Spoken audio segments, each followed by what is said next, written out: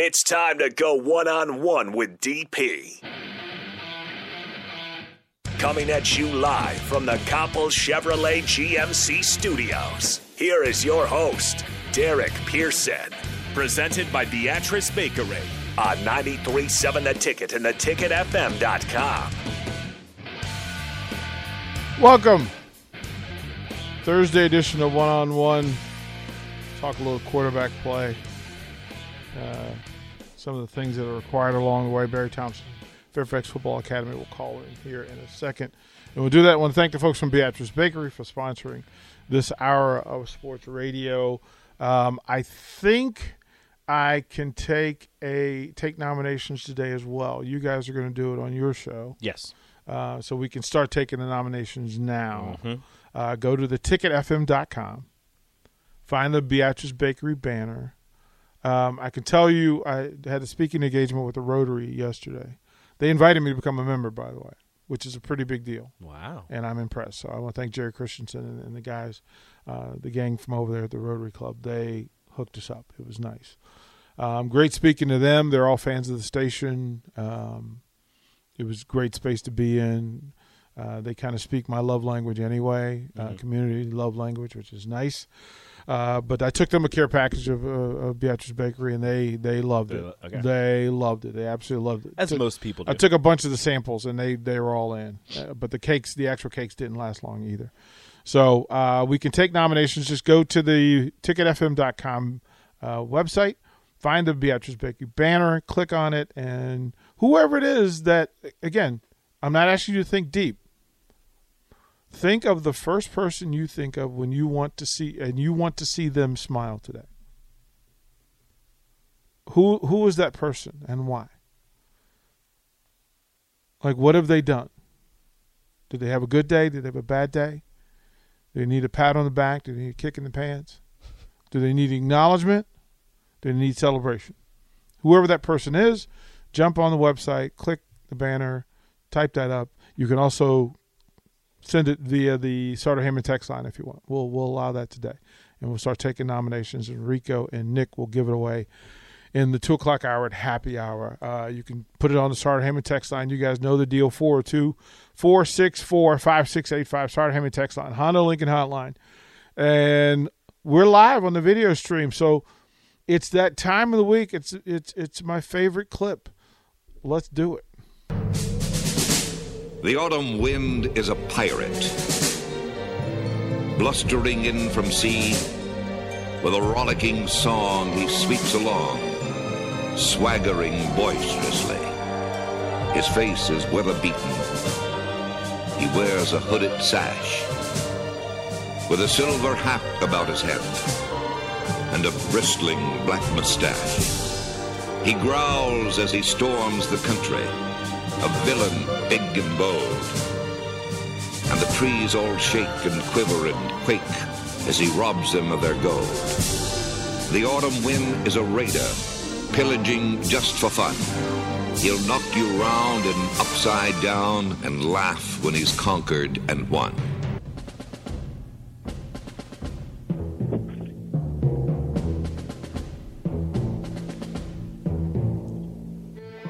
You gotta let that just marinate. You just gotta let that. Oh, that's so good. Why does it have to be the Raiders that have the coolest one? Because it's the Raiders. This is the Raiders. Like they kind of earned it. They kind of earned that. Let's bring in Barry Thompson, QB coach. BT. Hey, man. What's happening, every man? Time.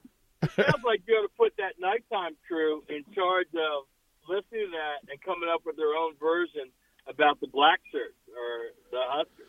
I think they could, between them and their listeners, they'll be able to come up with a version that would fit the Huskers. This is why I hang out with you, because that's going to be our contest next week.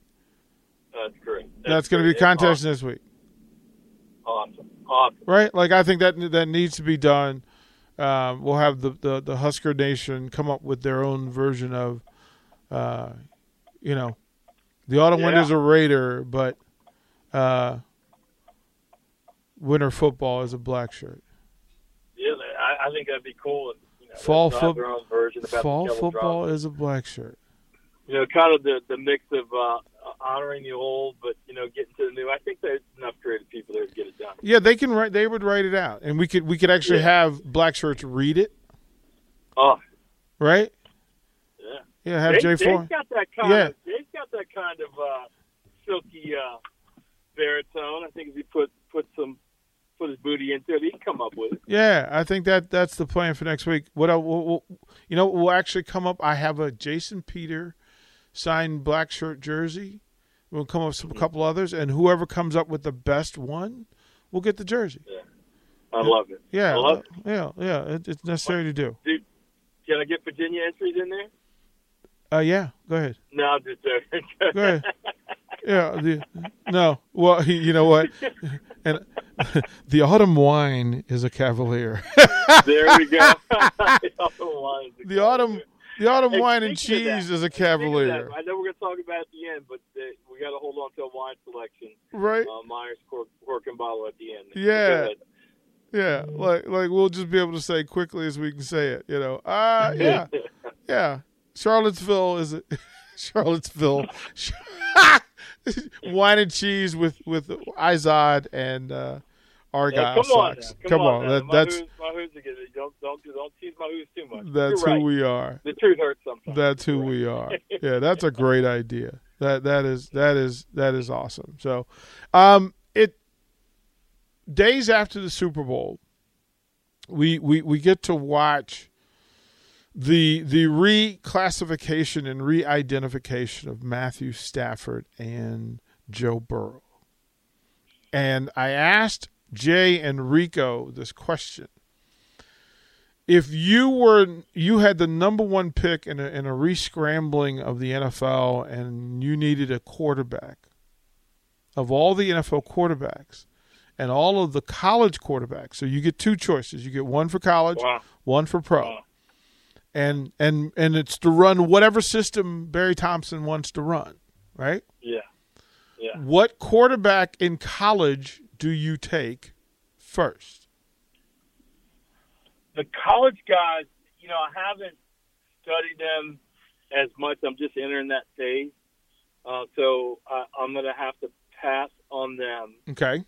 And then I'm assuming that I can't take Derek Carr. You're asking me to take because he's a Raider. Yeah, he won't be a Raider for long. So we're out of Derek. Hey, you might be able to visit with him shortly. He might end up right there in Virginia.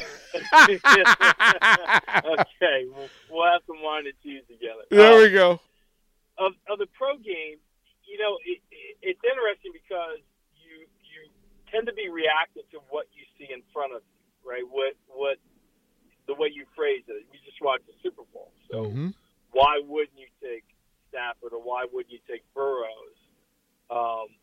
Based on what you saw them do and the systems that they ran. Those are not bad choices, and then that makes you almost forget about Mahomes, almost, right? Mm-hmm. Almost, and then makes you think, then you got to remember Josh Allen too. Mm-hmm. I've said for my money, and I don't know whether they'll be able to pull it off. I just like the combination that Lamar Jackson offers. I don't know if they have everything set for him, but his skill set seems to be the most threatening skill set that's out there. I think the Ravens are going to have a challenge in, how the money's distributed to get the people around them to be able to do and perform where these other teams are. But in terms of big games, you look at Stafford, a lot to admire about his career. A guy just never said a peep and just fought his butt off, and he gets rewarded. I don't know if all your listeners have seen. There's about a 9. You'll know it, DP. Mm-hmm. It's a 6-minute live clip. Ed Sable says, "We're just going to show you this clip, and we're not going to make any commentary on it." It's Stafford mic'd up where his shoulder gets popped out. Mm-hmm. And have you seen the clip? Yep. Yeah. I mean, it's amazing. You watch that, and you're automatically a fan of him. So then, he rises. It's going to reshuffle. I just like that skill set combination that Lamar Jackson has, and it doesn't mean I don't like Josh Allen. He's really good. It doesn't mean I don't like Pat. Well, he's a cheat, but and those 4 guys. I mean, they're all really skilled. They're all really good. But if I was to lift them out and move them around, I think Lamar would be the most interchangeable guy. Does that make sense? Yeah. You know, you saw what Stafford did. I think Lamar would be the most consistent performer. They're all really good. And that brings you back to, because a couple times ago you said, are we seeing a change into the guard, right? Like these old guys and the new guys are trying to learn. I said it was more of a change in the uniform. But I just named 5 guys, and I didn't mention Hebert, right? And I didn't mention some other guys. I didn't mention Carr legitimately. You know, I did mention Aaron Rodgers, who's still playing, I think, and then Russell Wilson and so forth. So I don't think this thing has hit an evolution stage where those guys right now, you expect them to be playoff quarterbacks next year just because of who they are. Didn't answer your question, but no, it provides food for the conversation, because when you talk about style of play and where the game is now, right, and the NFL drives quarterback play for college and high school. So whatever the chic thing is in the NFL, quarterback is a copycat position, like where folks will try to figure out and identify what is successful, what's gone on, and then what can happen next. And then nobody wants to be behind it, so you want to ride the wave as quickly as you can get on it. With that being said, what's the new quarterback? If Matthew Stafford is the guy who gets the golden ring and had impact in them getting the ring. So this is not a Trent Dilfer situation where he's riding the crest, but he actually had to make plays. Now, mind you, he's not Aaron Donald or Von Miller, but he's still Super Bowl champion. And Joe Burrow, what he did in winning the AFC championship with the Bengals, is a part of the discussion as well. So what is today's quarterback? What's the next version of hot quarterback play in the NFL and in college football? Well, it's not going to be the quarterback play so much. I mean, the quarterback is important. You need one. But I come to this conversation a lot. It's really what's put around him that makes him succeed. It's a decision. After you get the guy, it's the decision makers around it. And if they don't make good decisions, you know, Joe Burrow just becomes another guy. Mm-hmm. But go back to what they did. He's the most sacked guy in the NFL. They go into the draft, so everybody says, well, they need linemen. They picked Jamar Chase. Mm-hmm.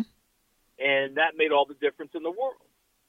You know, and you look at what McVay did. You know, he had Goff, and he said, no, I know what I have here. I need that guy. And they traded away picks to get him, and it was the right thing. In that case, they had an ecosystem, and they pulled the right guy in to run it.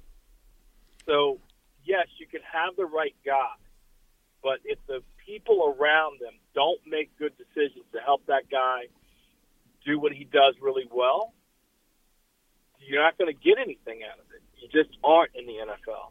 And to be honest with you, the NFL wants a Lamar Jackson. They have for years understood that a guy who can throw the ball accurate from the pocket and a guy who can run is a problem. Mm-hmm. You go back to Deacon Jones, and some of the listeners may not know who he is, but he curses Fran Tarkenton. Well, he's gone now, but to his last breath, he cursed Fran Tarkenton. Right. He was the guy that the people talked about. Well, he just scrambles around. He doesn't know what he's doing. Deacon got pissed when he had to play him because he didn't know where he was going to be, and that causes problems for defense. The problem with a guy like that is that with the dollars you're playing, how important it is to the team, you run the risk of injury and losing the guy. Yeah. So the NFL, in my opinion, is always fighting against, at the quarterback position, what they really want. What they really want is somebody like Lamar. What they really want is somebody like Patrick Mahomes, right? What they really want is, you know, somebody like Russell. That's what they really want. But they haven't found a way to consistently kind of manage a guy like that. You know, Fran was probably, you know, and there was Steve Young, right? Those guys really cause problems as much as a guy like Dan Marino or Matthew Stafford or Joe Burrow. That's what they really want, but they can't figure out the equilibrium between the guy running and then keeping them safe. But that's going to be the most dangerous quarterback that there is. William Felton Russell, we've always talked about this, one of the greatest basketball players that ever lived and known as a defensive guy. He said the toughest thing to defend is something that I don't know where it's going to be. And you go back to the Alabama games recently, those national champions, they did a fantastic job of moving their key players around the chessboard, and that presents problems for them. It's tough. You mentioned Russell Wilson and his possible free agencies, pending free agency, has driven the question, where is Russell Wilson in the quarterback hierarchy long-term currently? Well, it depends on what he does next. You know, he doesn't have, you know, he's had a consistent run of success. He's got the, 2 Super Bowl appearances, 1 ring. Is that right? Yep. Is that right? Okay. And I know people are constantly saying he's not Hall of Fame. I've never seen so much discussion about Hall of Famers when they're mid-career. Like, he has a whole second story. I mean, people forget Peyton Manning's second half story. Right. Or people forget John Elway's second half story. John Elway, right at the midpoint, was just a guy who could really sling the ball, get Super Bowls, he couldn't win. Right. And then the back half of his story, when they started putting things around him and John started, you know, understanding that he couldn't do it on his own, back-to-back Super Bowl wins. That changes it. Now he's a different dude, right? Right. So this thing, when a guy's halfway through his career or, you know, whatever it is, he's not done, and talk about the Hall of Fame. I think Russell is, you know, he's going to try to, I think he's mature enough to try to have a great conversation about how things are going to go and what he feels he needs to win. If he gets all that, he gets in a place, I think he'll be as successful as he was with Seattle. If he just chases money, you're going to see pretty much maybe a repeat of what we saw the last couple of years. You know, so it just depends. That ecosystem around the quarterback is so important, so important. It almost strips the quarterback of his abilities if the things aren't done correctly around. Imagine if you got Brady at New England and they were convinced that they were going to try to make him run an RPO system like Nick Foles. Right? Hilarious. Or, talking to Nick Foles, right? How they get the Super Bowl? They got rid of him because they wanted to do something else. They brought him back. They put in the stuff that he was really good at. Bang, Super Bowl. That's Nick Foles. That's how important that stuff is. I'm going to put you in the hot seat with this one because I know that you're going to hate this, but I'm going to ask you to do it. You talk about Joe Burrow and what was put around him. You talk about quarterbacks and the ecosystem around them. You as a quarterbacks coach, and now you've got your top guy, right? You've picked the quarterback of your choice. But pick number 2 is either going to be a left tackle or a 1A receiver. What do you choose? I'm getting Jonathan Ogden out of retirement. I'm bringing Anthony Munoz in to coach him. Right. And any other, Dave, what was the guy, the great lineman? He wasn't a tackle. He played for, from Alabama, played for New England for years. Oh, John Hanna. John Hanna. I'm bringing him around. Right. And I'm going back and getting, any guy that's been great with the line. Yeah, he's got to stand up. He's got to stand up. Is that what you think happens for Cincinnati? I mean, that's the talk, right? And even that's what happens with LA. Do you get another banger, or do you go back to the skill set thing, because what the Bengals did was interesting, right? You would think that if I had been in the front office, right, I'd have been banging to go get a tackle to protect this guy.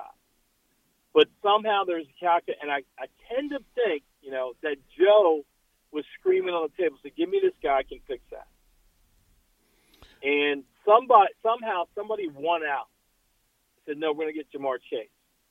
Mm-hmm. And somehow that worked, and that fits Joe's strength and what Jamar can. If you look at Jamar doesn't dust people. He never does. Right. I don't know what release game he has, but you go back and watch his catches, he's bodied up next to somebody. He's in the air. Look at the catch that he made in the Super Bowl. Yeah. I mean, he tracked that ball early while the defensive back was still positioning, got himself in there, and Joe threw the perfect ball for him. So there's something about those two that wipes out a multitude of sins. I don't know if any other quarterback, right, could have made that choice and solved the problem. But evidently, with Joe and Jamar, it was unique to Cincinnati. You know, we've seen quarterbacks take their favorite receivers before, and it doesn't work out. But this one solved this wiped out a multitude of sins for them, that pick. And I think that's unique to Joe. Watching that game being played and the throws that were being made, especially in critical times. So there's that the throw that I've seen you work with quarterbacks make every day of your drills, which is that trash can throw to the corner where it's timing and look. Just put it in the same place over a defender, right? That's why you arc it, and you can't throw it straight into the trash can. You got to put some elevation on it, and the timing has to be right. Versus that fade back shoulder throw towards the pylon on time. Which of those are the more difficult of the two throws to make? Because there were a couple that were missed in the Super Bowl, and there were a couple that were hit. Which ones are the most difficult throws to make? Well, I think the one that it depends on the field that they are. So if you're out midfield and you're trying to guys going down the sideline, that takes a lot of reading, and there's a lot of space, and both the receiver and the quarterback have to be on the same exact page as to when things are going to happen. So a simple way of describing a back shoulder field down the field is, you know, the quarterback will, at the high school level, you know, in college, he'll have a way of saying, okay, I'm running 4 verts, and I'm looking at both sides, and I'm going to take the pressed up corner. I'm going to start there. Now, as the receiver starts, right, if he gets on top of the the defensive back, then the quarterback's just going to throw the ball, right? But if for some reason at a certain point if the defensive back is even on top of the defensive back, then the receiver knows he's going to get a back shoulder throw. That sounds simple, right? But they've got to both be on the same thing. And then the quarterback's location of that throw, it takes quarterbacks a while to understand. I always say target the helmet, and that'll put the ball, you know, right where it wants to be. Now, inside the red zone, where fades are going to happen and allow people to be more physical, that's probably a little easier thing for the two to get right? Because the same rules. If I get on top of them, I'm not here. But in that case, a receiver can communicate to the quarterback, hey, I'm not going to try to get on top of him, right? That's when you see both hands, right? 2 hands on the defensive back and the defensive back there. He's got his space, and then now just put the ball where I can go get it, right? The corner route is one, like most of the pro passes, it just has to be thrown on time, right? You can't wait. Like he's got his steps down, you got your steps down, the ball's going to the corner, and he has to go get it. That one, from a timing perspective and execution perspective, is more easily practiced over and over again, right? I put up clips of my guys doing it, right? You've probably seen it, where they're just constantly hitting the same spot. It's easy to walk a quarterback up that. The back shoulder stuff in the field, that takes a lot of time, and it's not as easy to execute as they make it look. Well, that's training, high repetition, and awareness. I'm going to ask you a question before I ask you the question. Okay. Since we've been talking about quarterbacks and what they need around them, right? Nebraska's in a very similar situation. Like, folks want to get excited about the skill position guys, but how important is it? They need a left tackle anchor, right? That needs to happen. That's important. How important is it to the success of Casey Thompson and this Nebraska offense? Well, he's got to feel comfortable, and I don't mean to pick on anybody, but, you know, the times that I dipped in on Nebraska football, the right guard was an issue too. Right. So A and B gaps, you want to take care of those first. So that's got to be solidified. Then you can move out, right? Okay. But if you can't protect A and B gaps, the shortest distance between 2 points is a straight line. That has to be solidified. So start there first. Okay. Then you move out to the tackle spot. Again, you know, with the skill players, there's ways to get around that. You know, if you don't have a strong left tackle, then, you know, there's certain things. When people think of pass protection, it's not just, especially as the guys move up a level, it's not just equating numbers. At the high school level, if I see 6 in the box and I want to be a belt suspenders guy, I call it protection that I have 6 protected, right? The standard one is I'll have a half-man slide, three people sliding to zone, 3 defenders, and then I'll have 2 man defenders on whatever side I call, and then the back would be the check for the third person that may come from the right. So I got 3 on the left, 3 on the right. I've got 6 unprotected. As you move up, now protection is not just about numbers. Protection is about matchups. Mm-hmm. Right. You know, I may like a full turn protection where I have my whole line side. Everybody.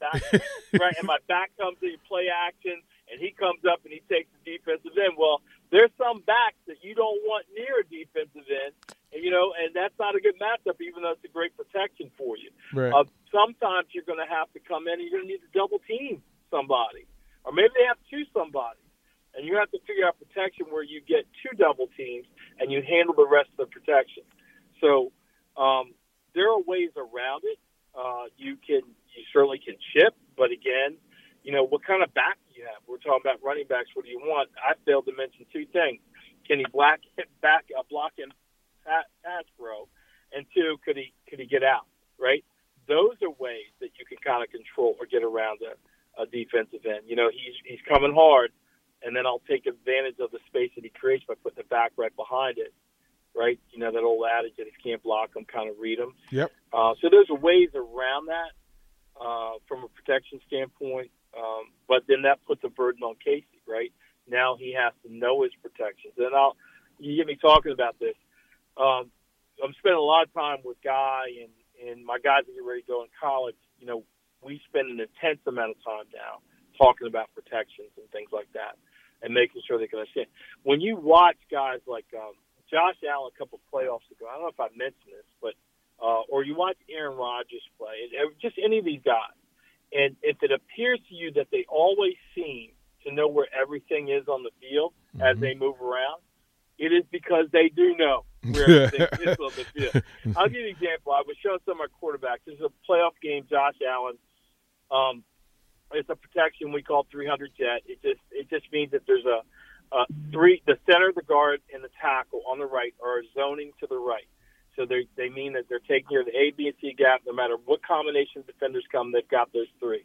To the left are 2 man defenders, and the back would, if he's in protection, if it's not scat protect, he would be checking to that side.